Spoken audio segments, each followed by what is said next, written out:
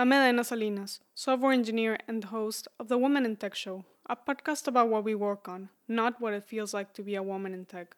For more information about the show, go to wit.fm. The fashion and textile industries are one of the biggest polluters on the planet. María Isabel Amorin, founder and CEO of INDEQUI, explained the different types of pollution generated by these industries. We talked in detail about water pollution and about an affordable filter that she built to clean this water. María Isabel also explained the challenges of building a company in Guatemala and her path to raising funds. In 2019, María Isabel was recognized by the MIT Technology Review as an innovator in biotechnology. Before we move on with the interview, I'm really excited to announce that Season 1 of the 5-Minute Mentor podcast is now available. This is a podcast where you'll get advice from prominent people in tech, authors, journalists, artists, and more. You can find more information about the show by going to mentors.fm. Thank you.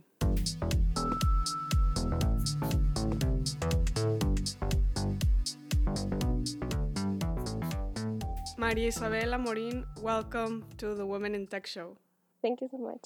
I'm excited to talk to you today, and some of the things we're going to be talking about are building solutions to help the environment. In particular, you've been exploring solutions to tackle pollution generated by textile factories. Can you give some background on textile factories, like what they do and kind of why they exist? So, the textile industry is this economic activity that has the objective of the production of the fibers, yarns, and making clothing and textile that you can use for your personal or technical or industrial purposes. So, it's a complex production that includes several steps to cover all the entire production cycle from the raw materials, the production of the raw materials that can even be natural or synthetic ones, and then to the production of the final product that could be the fabric or clothing. As you've been investigating this industry and building solutions to tackle pollution in the environment, can you talk about some of the impact that you've seen textile factories have in the environment?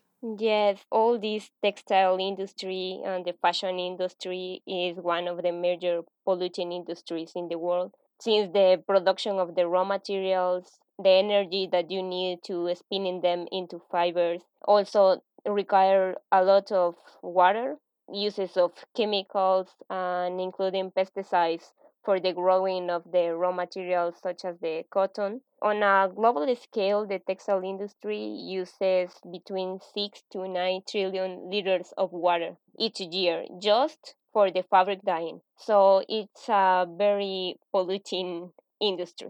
Wow. Yeah, that's quite impactful. And in more detail, you're mentioning impact in different areas like the energy, to manufacture the fibers. Also, you're saying pesticides. When I was researching for this, I saw you've been focusing a lot in the issue with the contaminated water. Can you talk about usually what are some kind of contaminants in the water and then what happens to the water typically? Yes. For example, it all depends on the type of the fiber, but in the dyeing process, for cotton, for example, that is the most common fiber that is used for making clothing and textiles. The dyeing process often needs a large amount of water, and also you have to put there a lot of chemicals, a lot of salts. And the main problem is the process is quite inefficient. The fixation rate is about only 70%, so you have 30% of the dye that it will go to the water, and you need to use these salts to change the charge of the fiber. So in cotton, the cotton is made from cellulose, and cellulose are glucose bond together, and they have hydroxyl groups that are negative charge, and the reactive dye it's also negative charge, so it can bond there. So it's a really inefficient process, and that means that many of the dye will go to the water after all the washing. So you're talking right now specifically about the particles involved, and you've been talking about charge, like the cotton is formed. It consists of glucose bonds and then their negative charge. And then you're trying to mix cotton with the dye, which also negative charge. Is this analogous to trying to put together two magnets from the same side? Yes, that's how it works. So people have a visual idea of what the industry's trying to do. They're trying to mix dye with cotton. They're both negative, so it's really hard to stick them together, which is one of the reasons why you were saying there's a lot of wasted dye. Yes. And when you've been investigating this, what are some of the things that you've seen happens to this contaminated water? Where does it end up? What do people do with it? Yes, there is a widely used phrase that among the designers, and they say that you can know the color of the fashion next season by the color of the rivers in China. And they use this phrase all the time. So that's what is happening in developing countries where the most of the production takes place. Often we don't have an strict environmental legislation, so the wastewater is often discharged untreated to the water bodies. In China, it's estimated that 70% of all the water bodies are contaminated by the textile industry. So this is specifically what you've been working on. You're trying to reduce this pollution in the contaminated water. Can you talk a little bit about what it would take to, filter and clean these water, kind of at a high level? Yes, there are traditional methods for the remediation of wastewater contaminated with dyes and includes electrochemical reactions, chemical press, also reverse osmosis. However, these methods have several limitations such as the high operating cost, the low efficiency, the production of byproducts, and this makes them difficult to acquire in small scales. And in the developing country, not only in Guatemala, also Mexico, Bangladesh, India, there are many textile artisans. The production is made in a small scale fabric companies, so they can afford these methods. They can afford a reverse osmosis, a chemical press. So we were working on providing them a solution to treat this wastewater in more affordable and more easy way to treat it. And I was reading that you thought of the solution while you were in school, taking classes about polymers. For people that don't know polymers, what are some main characteristics of polymers? What are they? Yes. So a polymer is a large molecule. It's composed of many repeated units that are bound together. Poly means many and mer means parts. So it's a large molecule of many parts. And the polymers can be synthetic ones like plastics. The plastics are polymers. And also they are natural ones that are the biopolymers. So the biopolymers is a polymer that is produced on living organisms. They can be present on the biomass and we can extract them from the biomass. What are some living organisms where you saw the polymers present? Yes, for example, in plants, in trees, the cellulose is also a polymer. And the chitin, that is the main product that I am using it, the chitin is present in some fungi and in the exoskeleton of crustaceans and also insects. Yes, so you're using crustaceans, specifically prawn shells, right? Right. What is a reason why you're decided to use this versus plants or trees? So what is it about prawn shells? Okay, yes, it's because in these crustacean shells contains three primary chemicals. There is the calcium carbonate, the chitin, and proteins. The chitin is a polymer that is the second most abundant natural biopolymer and can be transformed into chitosan. And this chitosan, so the chitin is the acetylated polymer, and you made the acetylation, and you get the chitosan. And this chitosan have a lot of applications and a lot of properties due to the positive charge that is in all the chain. So we're talking about you're in school taking classes about polymers, this large molecule with repeated units together, and then you're mentioning how they occur synthetically, like plastic, but also in nature, like plants and trees, and specifically focusing now on prawn shells. Where do the polymers come into play when trying to build a solution to reduce contaminated water?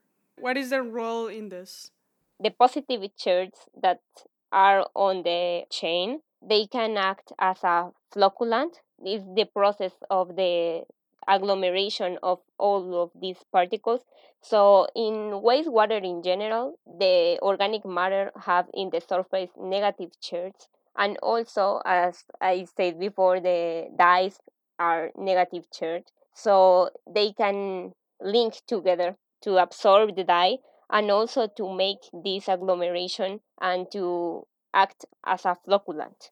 Once you first are thinking about, this idea and the properties of the contaminated water, the negative charge, and then you see the polymers have a positive charge, what are some of the things that happen next before you start exploring an idea? Do you like run experiments or do you read more?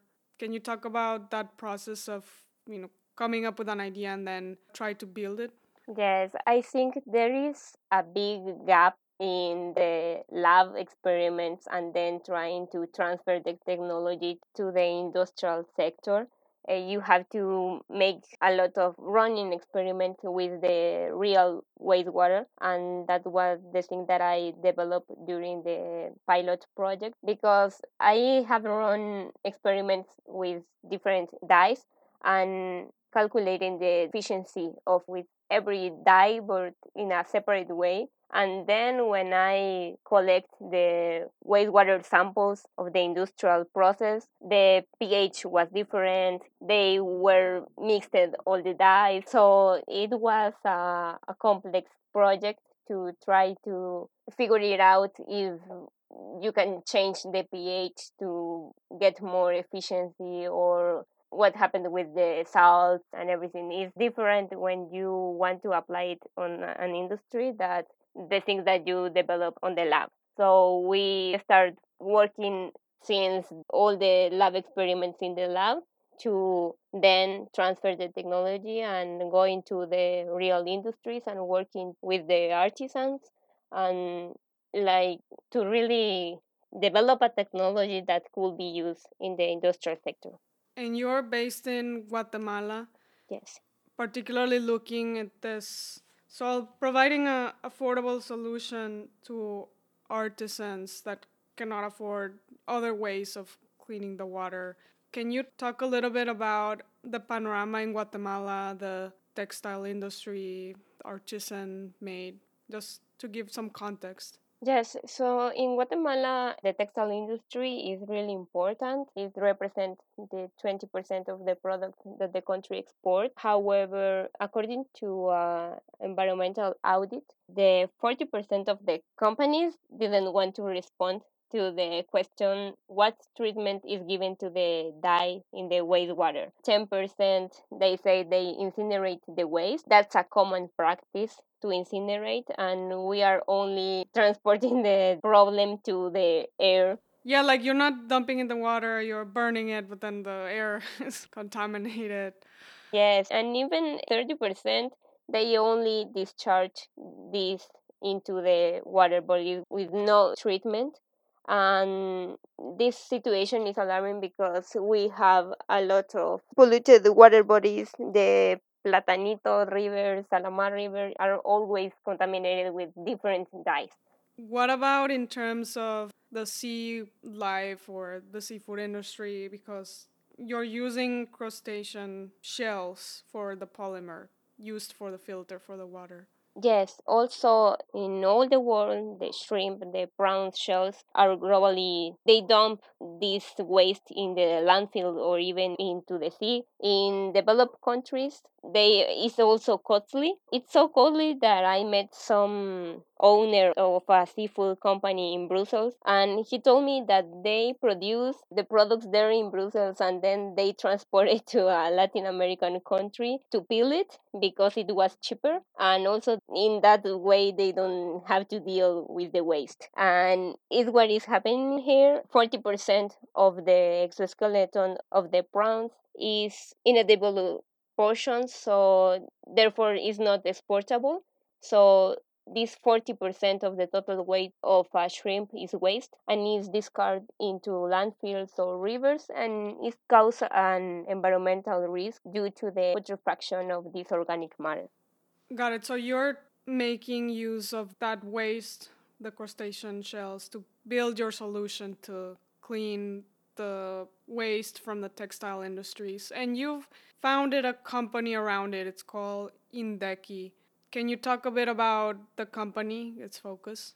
Yes, so I formed that company that it means chemical research development because I realized that there is a great need in the industries to develop research and development.